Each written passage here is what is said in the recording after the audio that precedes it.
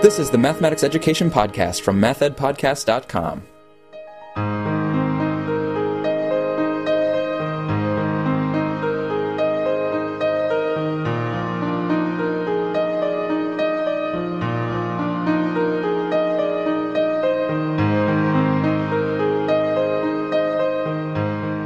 Welcome to the Math Ed Podcast, and thank you for listening. My name is Sam Otten from the University of Missouri, and this special episode is going to take us out to San Antonio, Texas, to the annual meeting of the American Educational Research Association.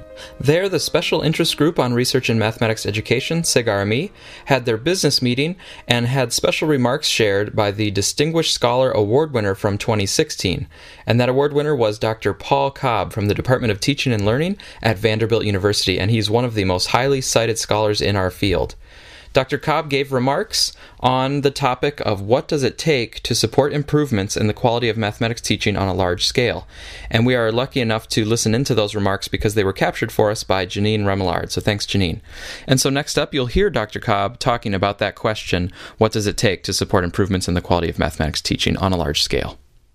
And what I'm going to talk about tonight, a kind of pompous title, right? And you're not actually going to get the answer. This is the question we've been struggling to address for the past 10 years or so. And so I want to sort of give an overview of that. But in many ways, as it usually is, there's a whole raft of people behind this work, and I will try and make that clear. But I'm kind of the front man.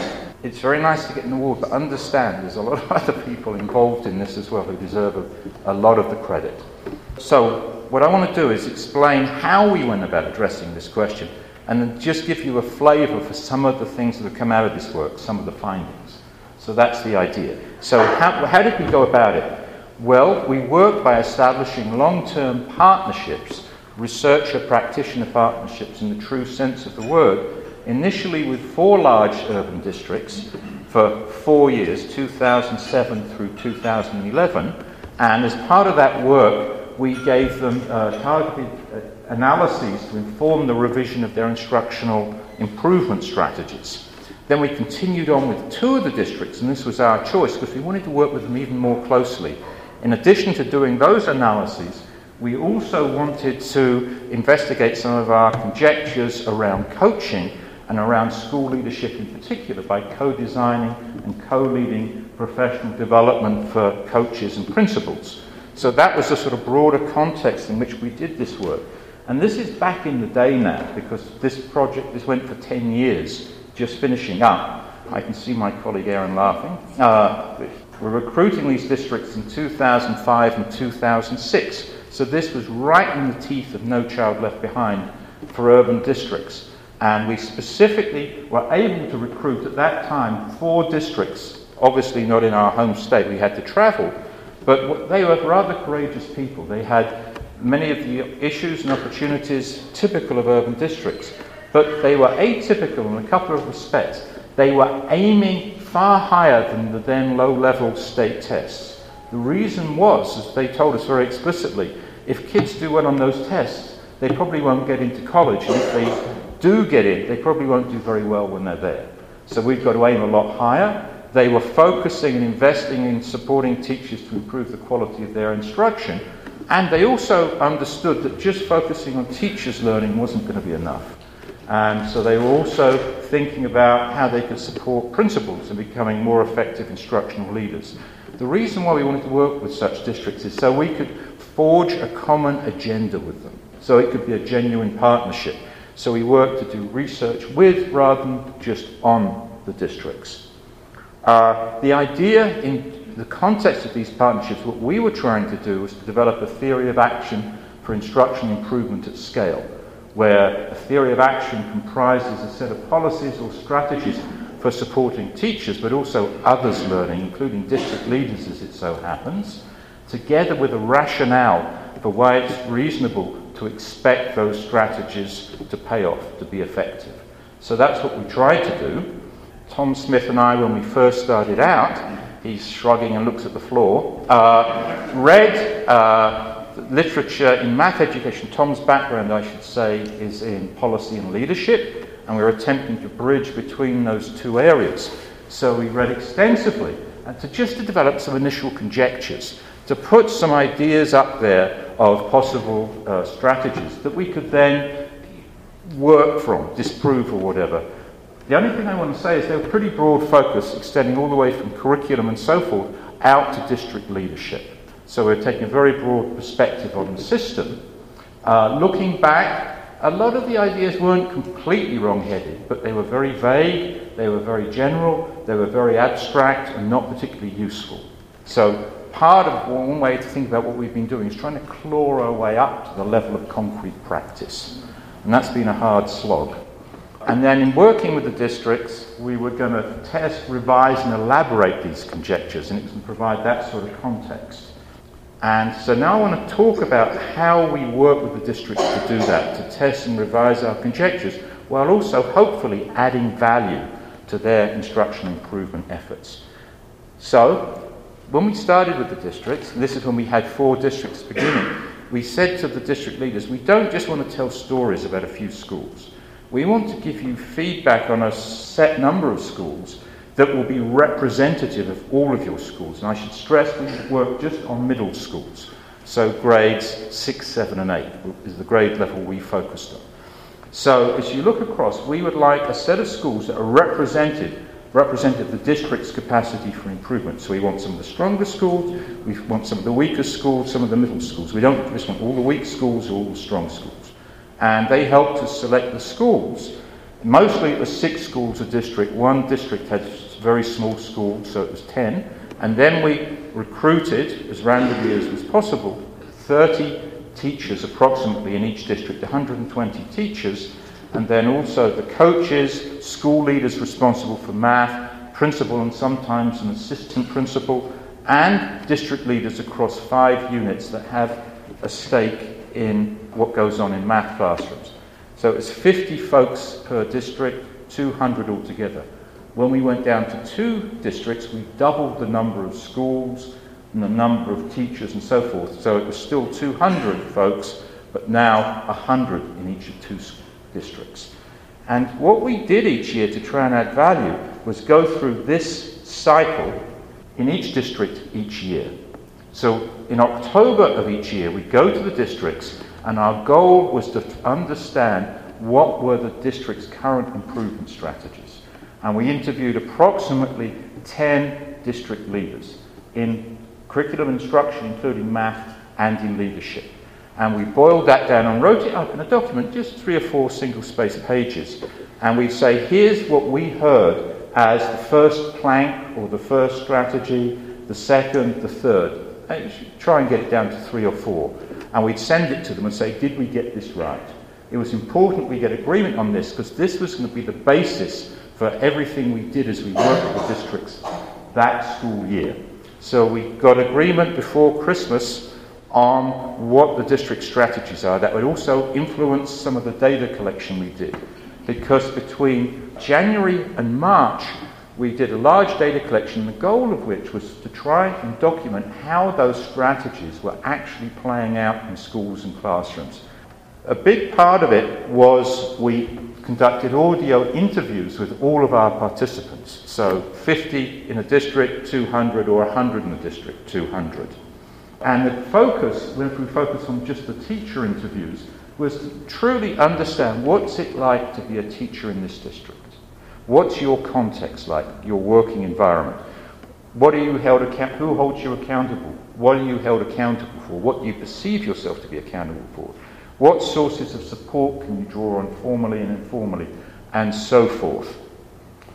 In addition, we collected a whole bunch of other data, but this was for the retrospective analysis that we do after that year was over. I will just mention that we videotaped 2 consecutive lessons in each teacher's classroom, so 240 videos a year.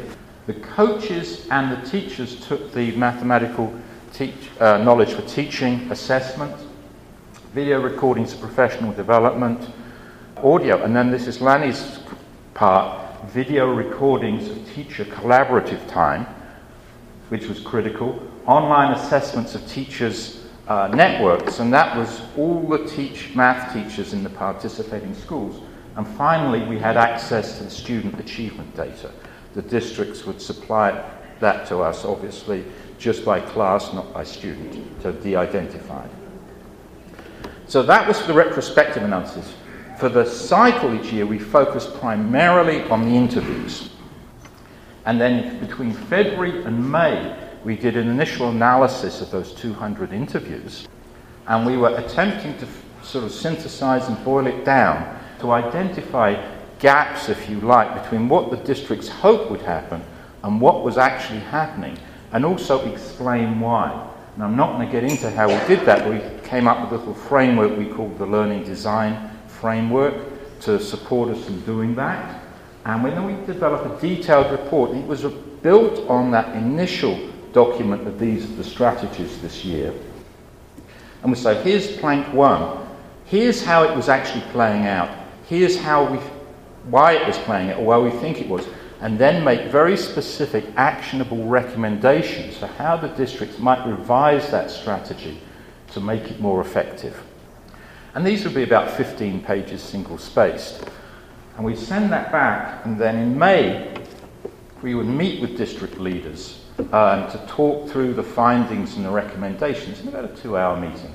By the end, these meetings became sort of pretty major events for the districts. The reason why we had to do it by May is because districts make plans for the following school year over the summer. So we had to get in there at the end of the previous school year ahead of that. So that's the sort of basic way of working. When we went back the following October and asked, what are your strategies this year, we could then check on to what extent the districts were picking up on our recommendations. And my colleague Aaron Hendrick has actually gone back and done an analysis to find out what was going on there. It turns out, if you pool it across all districts all years, they were picked up and attempted to implement 67% of our recommendations. Obviously, there was variation between districts and across years and so on. And she has also got, I think, some interesting conjectures about what it was that influenced whether a particular type of conjecture got picked up or not. So if you think about what we were doing, we were attempting to do design studies, but at the level of the district rather than at the level of a classroom or a teacher group or something like that. So each of those sort of squiggle things is an annual cycle. So if we look at District A in the first year, we do our cycle and have to sort of do the analyses. The recommendations we make at the end are influenced by the current iteration of our theory of action. But when you're doing this kind of work, you're in a very concrete situation. You have to take account of current district capacity. That concentrates the mind wonderfully when you have to come up with actionable recommendations. That's a context for our learning. At that time, initially, very context-specific. But then something we figure out there might also be relevant to the feedback we give District B, depending on what their concerns and issues are. Once the dust settles at the end of that round in May or June, we step back and look at what we've learned and to what extent does this have implications for, in fact, revising the theory of action. So as it goes with design research, this is very much a bootstrapping methodology. Well, let me just acknowledge all the people involved. I already mentioned most of the principals, Aaron, who was the project manager. And the amazing thing is, I mentioned all the data we collected. We basically had 100% success in all aspects of data collection in every year. And she's the person who made it happen. Lanny, who has been working with us for the last 5 years as part of this effort, focusing very specifically on teacher collaborative time. I'm not going to talk about those findings today, but very, I think, interesting stuff. Tom Smith, I mentioned. Kara Jackson, who was initially a postdoc for the first 5 years and then became a PI in the second 5 years. Ken Frank, who focuses on teachers' informal networks. And then a whole bunch of postdocs and doctoral students, most of whom have gone over the wall, a few of whom are here tonight, and are now having a much more rewarding life, they tell me. So that's the cast of characters. So what does this, quote, theory of action, all sounds very grand, doesn't it, look like? The core of it is called coherent instructional system, with a big nod to Tony Bright and Fred Newman. In the center, the little blue circle, the driver of the whole thing, are the goals for students' mathematical learning. And in this group, I think I can just say we're talking here obviously about very ambitious goals, conceptual understanding, problem solving, generalizing, and so on and so forth. Rigorous goals, and then a vision of what counts as high quality math instruction that can be empirically justified in terms of supporting students' development or attainment of those goals. And that we take as the core, and then we map out to the other aspects of the coherent instructional system. So curriculum and assessments that are aligned with that instructional vision and might even be educative for teachers. And curriculum includes instructional materials, but district curriculum frameworks, state standards and so forth, whatever resources that they use in terms of their planning. At the top, we've come to talk of a teacher learning subsystem. In other words, a system of supports for teachers to improve their instruction. Pull-out PD, teacher collaborative time, mathematics coaching and teacher networks. And pretty early in this work, it became very clear that it was important that these be coordinated as a coherent system of supports. And finally, we've pulled out supplemental supports for currently struggling students. That was not on our scope at all when we initially began working with the district. And everybody here who works in schools is fully aware that when you actually go into schools, pretty much most schools are figuring out how to support additional kids who are currently struggling. And at least in our district, what was happening was not pretty. And we saw this as a hugely important issue. People get upset when I say this, but we scanned the literature about 4 years ago, are currently scanning it again, and we're finding next to nothing that's actionable at the district level when you're aiming at ambitious instructional goals. The research base is extremely thin. And so we see that's why we wanted to pull that out and highlight it as a pressing need. And then beyond this, where again I'm trying to emphasize how the piece is critical, we tend to focus on the individual pieces, but also how they fit together or work together in a coherent manner, is the role of school leadership. And we see a primary goal there for school leaders is not to support or work with teachers directly, but to indirectly support their learning by working to stand up such a system at the campus level, by, for example, collaborating with coaches and supporting the work of coaches, which we know really affects how effective coaches are and so forth. And moving out still further, district leaders, and we're going to argue in a minute that we would see a primary goal for district leaders is to support the development of school-level capacity for improvement. Now, what I'm going to do is just focus, as time allows, on just two aspects of this theory of action. I'm going to focus on the part very close to practice, right in the middle, and then I'm going to talk about that for a while, just to give you some idea of the scope, and then talk about, for just a couple of minutes, about our findings as they relate to district instructional leadership. So, first of all, zooming into close to practice. We use the instructional assessment instrument developed by Melissa Boston, Lindsay Clare Matsumura and colleagues at the University of Pittsburgh. When we were looking around for instrument to use about 10 years ago, we chose this one because it seemed to be focusing or trying to assess the quality of student learning opportunities, not merely teacher performance. To what extent was it consistent with NCTM principles and standards or whatever. And the logic of it is it assesses the potential of tasks that teachers has decided to use as they are, quote, on paper, and then looks at how those are actually enacted or implemented in the classroom.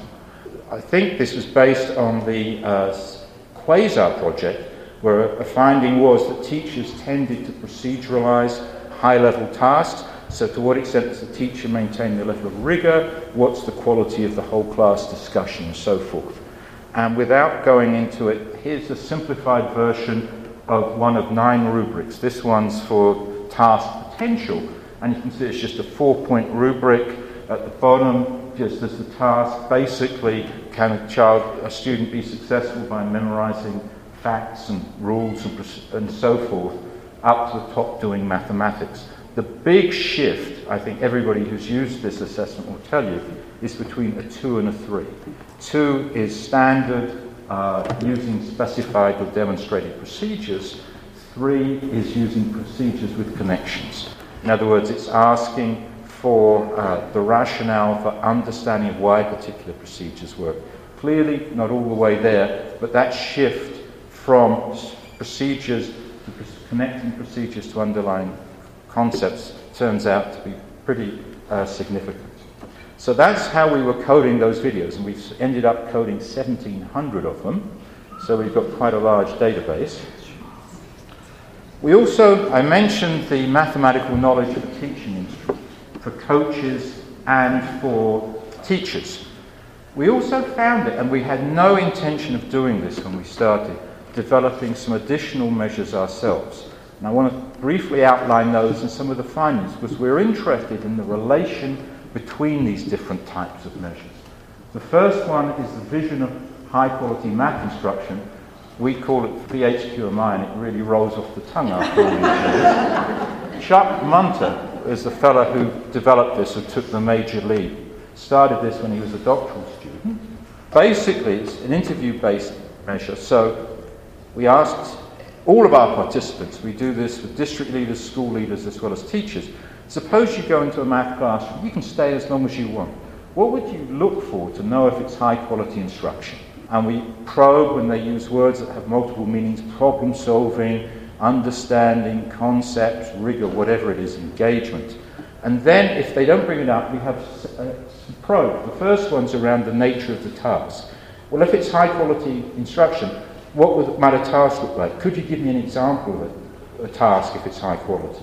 The same for the nature of whole class discussions, both who's doing the talking and what they're talking about. And finally, what's the teacher's role? Often we get facilitator. Well, if the teacher's facilitating well, what will be some of the specific things he or she might be doing? And then this gets formally coded. And we have coders come in, do that, and that strip of all the interviews, and interrelator reliability, and so on and so forth. So this is VHQMI. And some of the findings around that, looking across the years, first 4 years, their visions did improve in the aggregate. Fine.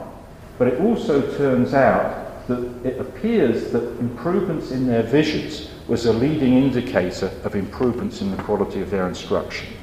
Meaning, in the aggregate, teachers who had relatively sophisticated visions of high-quality instruction in year 1 were more likely to have improved the quality of their instruction by year 4, for those that stayed in our sample. In addition, teachers' visions, and just based on what they say in these interviews, was related when we looked and coded their video-recorded classroom instruction to whether they selected cognitively demanding tasks or not. I should mention 3 of the 4 districts had adopted Connected Math 2, but teachers could opt out, might go on the web and get something else, or might skip the more challenging parts of tasks or whatever. And also whether they maintain the level of challenge of those tasks throughout the lesson. So it appears to be predicting something in terms of whether teachers are likely to improve. And I think this makes sense, particularly the leading indicator. It's very hard to develop a form of practice if you have no idea what it looks like, of what you're working towards. So what we're really saying here is as simple as that. Now, a second measure we developed was Views of Students' Mathematical Capabilities, VSMC. Kara Jackson was the lead person on this. The whole crew was involved, but she headed it up. Again, interview-based. 2 aspects to it. So, diagnostic aspect. Ask the teachers if they've got any students who are currently struggling. And at least when I was doing the interviews, the teachers typically laugh or chuckle and say yes. And so we are just try and ask, who are those students? Is it poor students, kids whose first language isn't English? Who is it? And then following up by asking them, the core part of it is, what do they see as the reasons for why those students are currently struggling? And it gets coded on a 5-point scale. One end we label as unproductive, and that basically the teacher would attribute the student's current struggles to inherent limitations of the student or deficits of their family or their community. And the reason why we call that unproductive is something entirely beyond the teacher's locus of control. The teacher perceives it that way. Productive would be, they would talk about relations between the student and instruction. So they would talk about prior schooling opportunities, about prior instruction, about current struggles they're having as a teacher right now in serving that student effectively or whatever. So that would be productive. So that's the diagnostic. And the prognostic aspect of it is to ask, what are they doing to support those students right now? The unproductive end of the coding would be that they lower the level of cognitive demand, they proceduralize, they skip tasks, they break it down into bite-sized pieces, and so on and so forth. The productive end would be how they talk about supporting the kid to engage in rigorous tasks. So they might pre-teach some of the concepts so that the kids can understand, begin to engage with the task, that sort of thing. What we found, if we look across, is not very pretty. In terms of looking across the teachers in these 4 districts, in terms of how they actually explain students' struggles or difficulties. Less than 20% attributed them to stalling or instructional limitations, to lack of opportunity. Almost 30% attributed them solely, exclusively, to deficits of students, families, communities. So this is not good news. And as a consequence, less than 20% describe making productive adjustments. So I would imagine this is, again, we certainly didn't sort of have a set of 4 representative districts, but there's no reason to believe that they're particularly atypical. Does it matter? Well, even after we control, again this is formally coded, interrelator reliability and so on, after controlling both for MKT and for the HQMI, that division thing, so we factored that out, this measure still indicates that teachers who have productive views of their students' current mathematical capabilities are more likely to maintain the cognitive demand of tasks, they're more likely to conduct higher quality whole class discussions, and I almost want to say sadly, there's an interaction with the racial, ethnic and linguistic compositions of the classes they were teaching. In other words, for us, given the nature of the districts we worked, a low percentage of traditionally underserved students would be 50%. It goes up to well over 90%. As that percentage of students increases, the strength of the relationship between VSMC and the quality of whole class discussions of the maintenance of cognitive demand increases as well. So, as teachers are teaching classes with a higher percentage of students from these groups, it becomes increasingly critical. The development of productive VSMC becomes increasingly critical. In addition, I mentioned before that VHQMI, the vision thing, is a leading indicator of teachers improving their instruction. It turns out it's not enough. In addition, it's also important teachers have developed productive VSMC. Why is that? We can have teachers who can articulate, can explain in a pretty sophisticated manner what high quality, ambitious instruction looks like. But then they say, that's not appropriate for my students.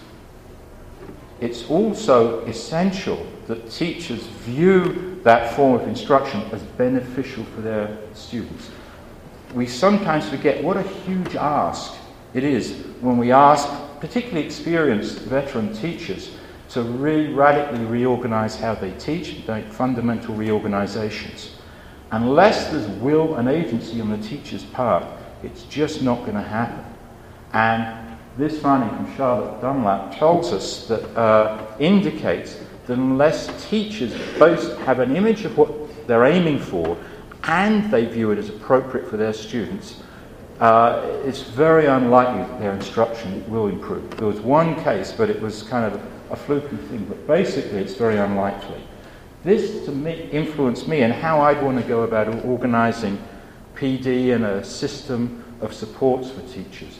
I'd want to focus initially not on mathematical knowledge for teaching or students' mathematical thinking. I'd want to focus initially on these two aspects: pedagogies of investigations, developing an image of high-quality instruction, and very, very explicitly developing activities or whatever that focused around the appropriateness of that form of instruction for the teachers, the kids that the teachers are teaching right now.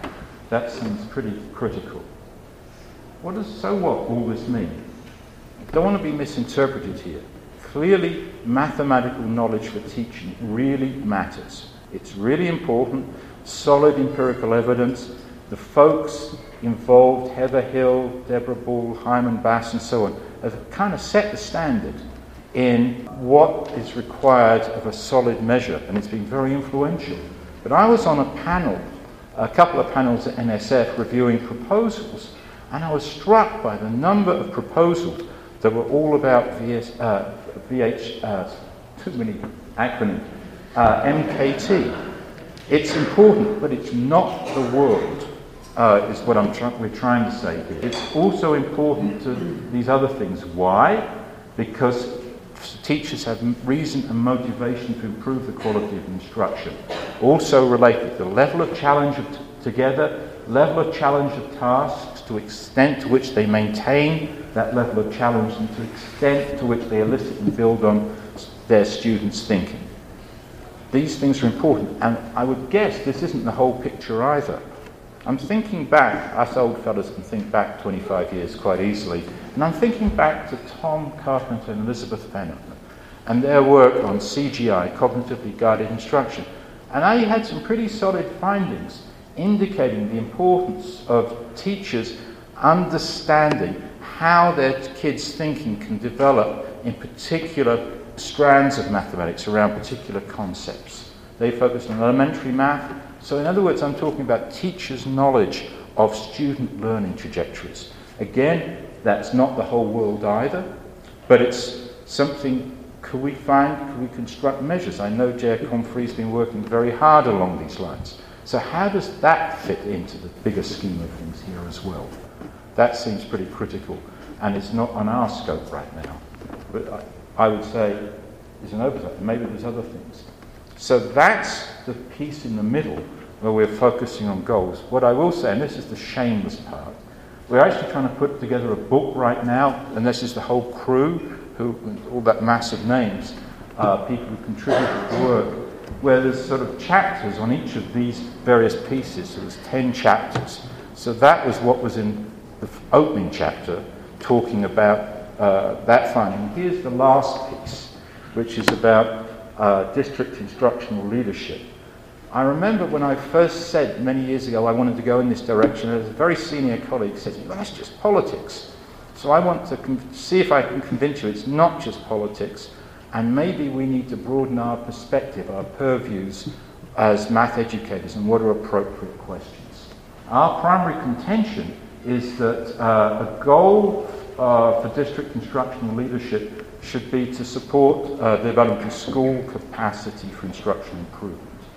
And rather than talking about district leaders as a sort of monolithical group, we find it helpful to differentiate between curriculum instruction within the district central office, which includes the folks in mathematics who are responsible for designing, providing professional development, developing curriculum frameworks, supporting the work of math coaches, and so on and so forth, and the leadership department, who are responsible for hiring, for assigning principals and assistant principals to school buildings, for monitoring, going out to schools, monitoring, working with them, supporting them, and so on and so forth. And then above them, senior district leaders, the superintendent, the chief academic officer, and so on. What we find, not invariably, but very, very frequently indeed, is that folks in curriculum instruction, including math, and folks in leadership are on different pages. They're pursuing different agendas. it's also becoming clear that matters. It matters for principals, workers, instructional leaders. It matters for whether there's time available for coaches to work with teachers rather than, say, organise tutoring programs or analysing test data or whatever. I think with school, I have to remember, with school-based coaches, they're actually spending less than half their time in our districts, if they were school-based, actually working with teachers to support them in improving their practices. And what goes on in teacher collaborative times, right? With the principals in there and has a particular agenda. So, in other words, school leadership is consequential and we can trace it down to the classroom. What are some of these differences in their agendas? Something Kara and I were interviewing district leaders. I think 6 or 7 in a day in one district. Sadly, in year 3 of this data collection, so we're very slow at writing anything up. But we differentiate between 2 orientations. In other words, the differences in how these leaders frame the problem of improving student learning. In an instructional management orientation, that problem is a problem of how to get as many kids over the line as possible, to have them be proficient on the state test at the end of the year. From that point of view, sensible strategies would be additional tutoring, second math classes, and a more sophisticated version would be analyse the test data, find out which standards the kids did poorly on, find the teacher whose kids did the best, and reorganise the school schedule so that all the kids at that grade level are rotated through that teacher's classrooms.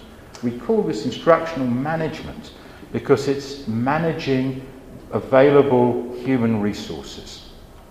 You're not attempting to help anybody get better, improve their instruction or whatever. Instructional improvement orientation would be reflected in this talk so far.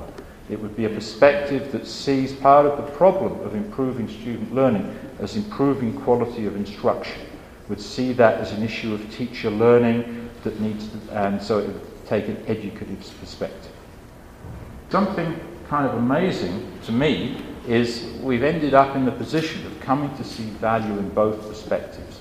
The only proviso I put by that is we don't see any reason why instructional management always has to be tied to a procedural view of mathematics and mathematical learning. It could equally be tied to a sort of more conceptual inquiry-oriented view. And I would actually say that's an ethical approach to also think about instructional management. Those kids right now also need additional support. How can we support them even while we're supporting teachers and improving the quality of their instruction? So part of this different agenda is just framing the problem. A second part of it is different goals for teachers' learning. What counts as high quality instruction? So we're going to focus on improving the quality of teachers' instruction. What are we aiming for? Getting on the same page in terms of goals for students and teachers' learning. And the last part would be to approach enabling, if you want, teachers to get there from a learning perspective rather than a compliance perspective. Learning perspective would give a nod there, certainly to Mary Kay Stein and colleagues. Something that came out pretty early when Kara and I were doing all these interviews was a key indicator of whether district leaders took a learning perspective was whether they recognised and capitalised on the expertise of folks in the district who were knowledgeable about teaching and teachers' learning, who had the ability, the capacity to actually support teachers in improving the quality of their instruction. But late-breaking news from Adrian Labi-Sharif, who's here somewhere. Just finished his dissertation. He focused on school leaders rather than district leaders, but it appears there seem to be strong parallels. The good news from his dissertation is that school leaders do not, and district leaders don't need to develop sophisticated images of high-quality mathematics instruction. That's really good news because that's a huge ask if they're not mathematics specialists. Okay? But what Adrian found, he found a group of principals who didn't have particularly sophisticated visions but were working to implement primarily instructional improvement strategies. In each case, that school leader was working very closely with a math specialist or a pretty accomplished math coach. Okay? Sometimes they'd reached out to the district math specialist, sometimes it had worked the other way around. This seems to be critical, so this is slightly speculative. But our thinking is they don't need a sophisticated vision of high-quality math instruction, but they do need to understand that more ambitious goals isn't just hard as sums. It involves kids developing new mathematical capabilities, that those differences in the goals have implications for instruction. Those forms of instruction are beneficial to students, and it takes sustained support. Then the expertise of folks who know how to support teachers' learning becomes relevant. And there are also indications from his study that that can be influenced by professional development. And so it sort of orients us or provides suggested a range of goals, what we might be aiming for in professional development for school leaders and district leaders. So that's where we are at the end of the findings. Just stepping back, there's a summary, but I want to close out by just saying this. I'm trying to say that content and pedagogy matter all the way up. It matters not just that it's math rather than English language arts or social studies or whatever. Even when we get to the level of district leadership, it matters that it's an ambitious agenda that also has an eye of focus squarely on issues of equity in terms of students' learning opportunity. It matters in terms of school leaders and district leaders' practices, of what they need to know and be able to do and so forth. The last thing I'll say is talk about next steps. I told you earlier that about 67% of our recommendations to the districts were taken up. They attempted to implement them. The bad news is they struggled mightily in that process of implementation. The typical story is form but not function. For example, as Manny can tell you, having knows how many hours of video of teacher collaborative times, yes, teachers really were meeting, and they were there the whole time, and they were doing stuff that related to math instruction in some way or another. Most of the time, it was not productive. It was not likely to support the teachers in improving the quality of their instruction. There were such cases, but they were pretty rare. The form, the teachers' meeting, was happening. The function, improving the quality of instruction, was not. We could tell a similar story about school instructional leadership. Yes, principals really were out in classrooms. Yes, they were observing. Yes, they were giving feedback. But that feedback was not likely to support teachers in improving the quality of their instruction and so forth. So we see the next step, if you like, this work I've been talking about, a major goal of it was to figure out what sorts of strategies are likely to be productive in supporting instruction improvement. We see the next step is to work closely. For us, it means in partnership with practitioners to investigate and how to implement or enact some of these key strategies effectively. And that's, in fact, the work we've been engaged in, or just been started in about 18 months ago. So that's the lot. Thank you. You've been very quiet and very thoughtful. Right? Is there time for questions?